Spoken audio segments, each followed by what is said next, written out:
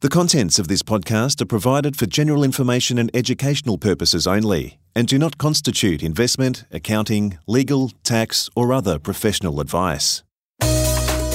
Welcome to the Money Magnet Podcast, helping you attract and keep a fortune that counts. With co-hosts self-made money magnate Steve McKnight and esteemed journalist Rowan Wen.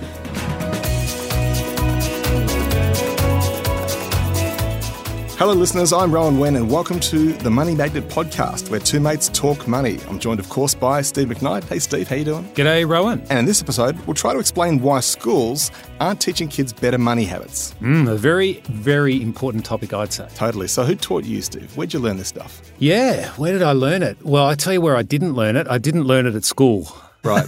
No surprises there. No.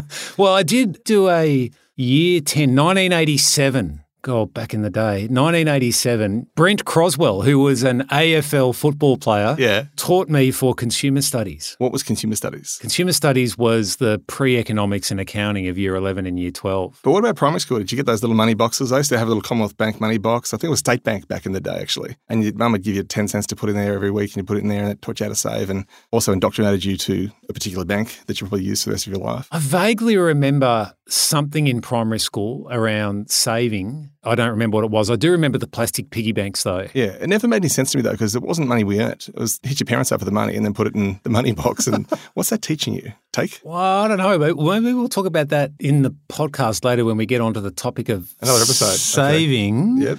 But really, who taught me? It wasn't school, wasn't really parents, although we were always watching your parents and what they're doing. And it wasn't at accounting school, which is fascinating because a lot of people say, well, I mean, you're a chartered accountant, Steve. Surely they taught you how to be financially attractive in accounting school. And the answer is no. They teach you to add, but not necessarily to be smart with money. Well, funnily enough, it's around compliance and reporting and understanding debits and credits, but it's not about attracting and keeping wealth. All right, so how are we failing the kids then? What are we getting wrong? Apart from not teaching them at all, what should we be teaching them? Well, to answer your question from before about who taught me, I think I really started to learn more about how to attract and keep a fortune once I started working in the workforce as an auditor and went out to different businesses and watched what the good businesses did and watched what the bad businesses did and started talking to the directors and owners of these businesses to try and understand their perspective. And then I began to read more widely than outside my sphere of influence. Authors like Robert Kiyosaki, John Burley, Robert Allen, George Clason, The Richest Man in Babylon's a good one. Yep. And this is what I talk about, the importance of interventions, because you're only as good as you are, and if you want to be better and you don't have that ability yourself, you need outside influences to come in and to educate you, to lift you higher. And these are some of the themes in your book, The Money Magnet. Absolutely. These are very important themes. So the point to summarise is I didn't learn at school, didn't learn at high school, didn't learn at accounting school. Really, my habits were as a result of absorption over time, watching what other people do, and then sort of key experiences. Now, you had a key experience with your maths teacher, for instance. I did leave school not able to do maths. Well, I think we spoke about it in a prior episode, has sort of then left you feeling possibly a bit financially disempowered when it comes to managing your money because I'm not good at maths, therefore I'm not good at managing my money. It could be a cop-out on my part though as well, but yeah. No, Ron, I'm going to pull you up on that because I don't think it's a cop-out. I think what's happened is you had an intervention which was not a good intervention in your case, and it steered you away from being empowered into being disempowered. And one of the key themes of Money Magnet is that your habits become your programming, and then your programming sets your potential. Now, you gained a habit that, well, I'm not good at maths, and then that habit changed your programming. I'm not going to be around maths equations, and then you are where you are some decades on as a result of that. It didn't need to be that way. And this is the important point. In order to change your potential, you need to change your habits. Now, in order to change your habits, you need to change your thinking. So right now, I could ask you, do you want to be financially empowered? Sure, we all do. Well, do you? Because a lot of people say they do, but they don't really want to because they want the outcome, but they're not willing to make the change. Because you can't stay the same and change. If you want something, then you need to move in that positive direction. And so in your case or anyone else's case, if they want it to be better, in my case, then you need to find someone who can be that source of intervention for you to gain new information, to gain a new outcome. This is so obvious, but it's so opaque as well that you're unlikely to get to a new outcome on your own steam. Totally. So who are you going to listen to? Who are you going to rub up against? Who's going to be that positive influence for you? Now, let's say you've got two friends. You've got one friend who loves eating hot chips, and you've got another friend who's talking to you about the importance of health. Now, normally you'd say, well, I'm going to hang with my hot chip buddy because it's fun. I can go there and I can eat hot chips and we have a good time. I don't really want to hang out with my healthy mate because I'm going to go over there, I'm going to feel a bit convicted that I'm not healthier and he's going to feed me carrots and celery. But which one is going to lead you to the better place? Good point. Very good point. And that's where it comes to financially, that we need to start hanging out with healthier people if we want to get healthier with our finances. So why aren't better habits taught at school then? Because, we're teaching kids everything else at school. Why aren't we doing that? I firmly believe that we're not teaching kids about money at school because the curriculum's already crowded. And in order to teach new things, we have to stop teaching old things. And what old things do we kick out of the curriculum? Do we stop teaching people English? Do we stop teaching people maths or science? And then remember that our education system is primarily gained so that people can get jobs. It's a very old system gained to create a workforce. And the idea of financial empowerment is the antithesis of working. We want to be financially empowered so we don't work. So why would we include new skills on the curriculum that's going to lead to people not needing jobs? That again sounds like a conspiracy theory. Well, maybe it's an implied conspiracy theory that no one's ever thought about. But remember also that unions tend to dictate curriculum very heavily, and a unionised workforce is people have to work in order to pay their union fees. So it's a bit of a captured market about trying to get curriculum change. It's interesting because my parents, as you probably know, were both teachers for a time. And the amount of stuff that was pushed into the curriculum that I would argue wasn't particularly relevant. It's great to have that if you've got time, but there's so much stuff you need to know first. And it's a very loaded curriculum. Do we really need to know about calculus, or would we be better off knowing how to calculate how to manage our money? Yeah. These practical skills in my mind would be of more importance than some of the pointy-ended stuff we have to learn in maths. Why not create a module in maths, how to be financially free? Well, the answer is because we don't really want people to be financially free, do we? So I'm not a teacher, but I kind of am because I'm a parent, right? And the kids watch what I do and learn from me, because that's one of the other interventions you've got is what you see happening in your home. What should we be doing as parents? Well, what I would say, and this is another podcast principle, is that you can't expect to learn at school what's not taught at home. Because if your kids are going to school and they're learning it should be 1, 2, 3, but in the house it's 4, 5, 6, that lack of congruency between what's taught and what's lived will just create confusion, and what's lived will trump what's taught. That's why you can't say to your kids, do as I say, not as I do, because they'll always do what you do because that's what they'll emulate. Kids will emulate their parents. Which brings us back to another important principle, that your children will be watching your good money habits and also your bad money habits, and your good and bad habits will become their good and bad habits.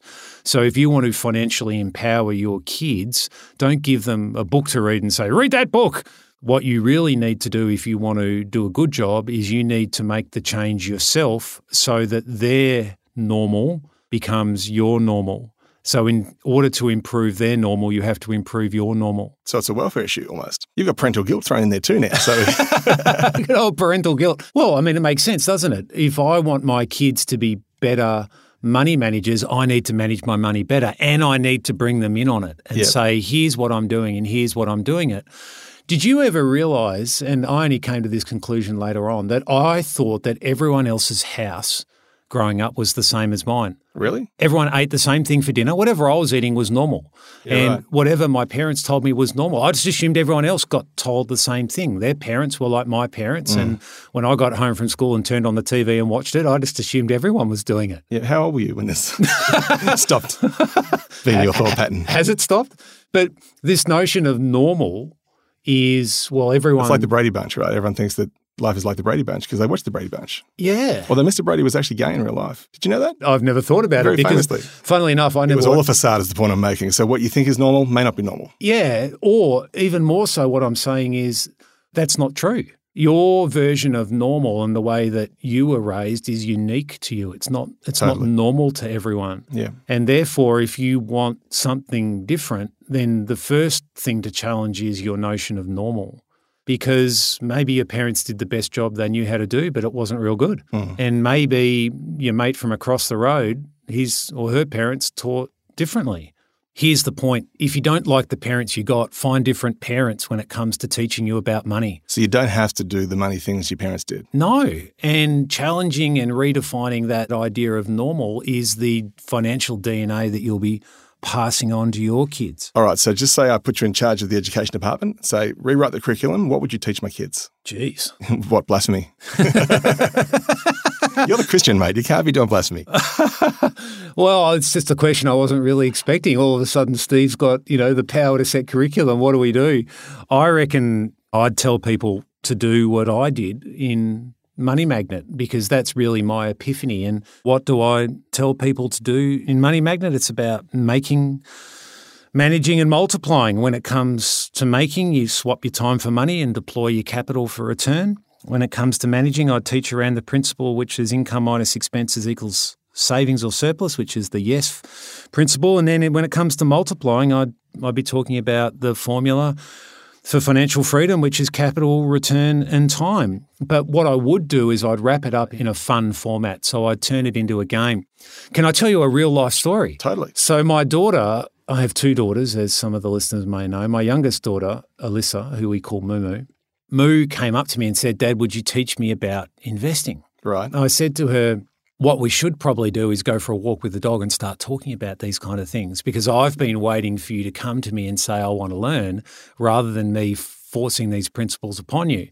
But it came as a revelation to me that instead of waiting for Alyssa or Cass to come to me, what we should have done in our household years ago was make our normal their normal. How so? Well, we haven't showed them what we've done around managing the household finances, and they see us using credit cards to buy stuff or plastic to buy stuff. They don't see us paying it off. Yeah, right. And so we could have done a much better job with how we taught money in the home by not teaching it, but by living it. So now they've come to us and they've said, will you teach us?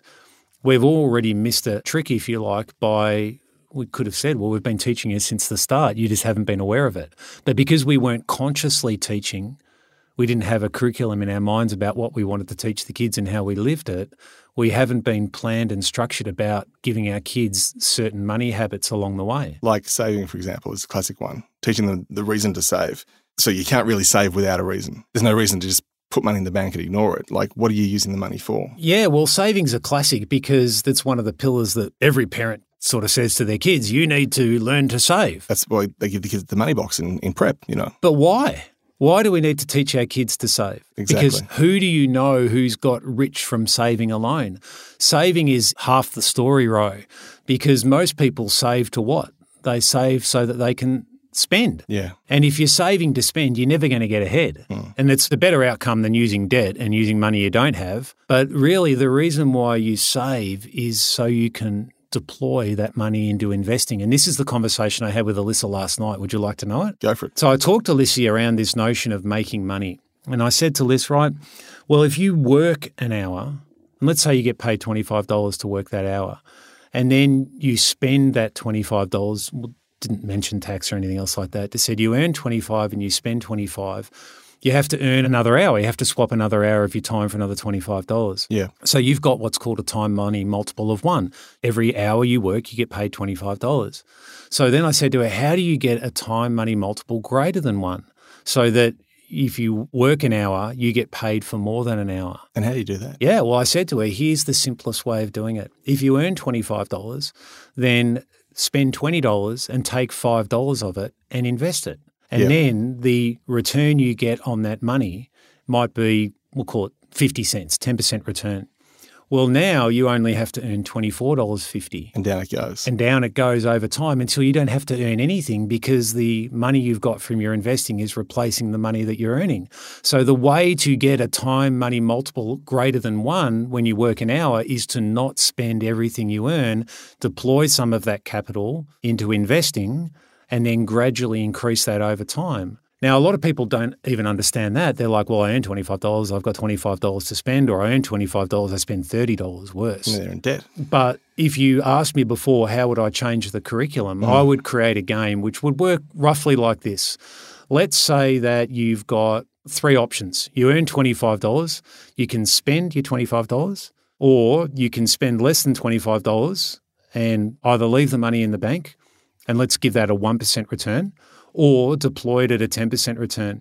And then I would get people to use maths skills to work out which of these outcomes is going to get them ahead financially. Yeah, box 3, of course. Well, what you learn by doing the numbers, and this is where you can use practical maths, is that box 1, you never get ahead. Box 2, you get ahead, but it takes you so long to get ahead that you'll be working the rest of your life anyway, which is why you can't save your way to financial freedom. Or box 3, which is right.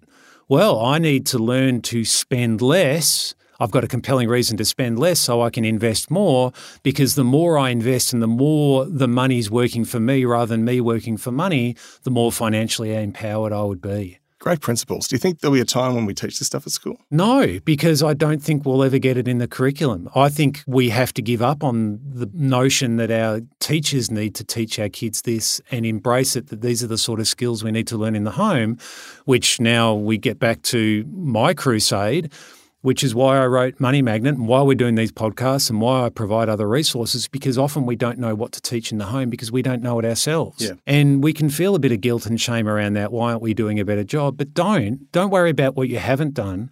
Let's just worry about what you can do now and the conversations we can start having and the changes you can make to live the change you want your kids to see. So the financial DNA they've inherited off you is positive, not negative. There's not mutations in their future. There's, I don't know what the opposite of mutations is, but there's health and happiness and vitality. Which is what you want for your kids. Amen. So that's fantastic. And actually, it's quite empowering to think about that. You can actually, at any stage in life, fix these habits and try and show them to your kids so that generationally things will be better. So the question reverberates back to, why don't they teach kids about money in school? Well, they don't teach kids about money in school because the curriculum's full. Are they going to teach kids about money in schools? Probably not. So it's our job. So we're left with, exactly, if you want your kids to have better money habits, you're the one who needs to teach them, which logically then extends to, how do I teach my kids about money? And the answer to that is, you don't teach them like at school in a classroom, you live it. Yeah. And then as you live it, kids learn what they live. You'll be teaching your kids what new normal looks like, and they'll be in the habit and the programming of being financially attractive rather than financially repellent. So by learning and taking care of yourself, you actually teach your kids too. That's right. Excellent. Great chat, Steve. Thank you very much. And if you've enjoyed today's chat in this episode, you know what to do. Please recommend the podcast to a friend, or maybe give us a high rating as well if you'd like to, because we like those. And Steve, I will see you next time.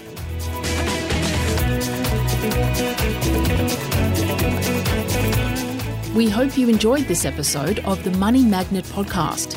If you have questions or would like to provide feedback, then please send an email to podcast@moneymagnet.au.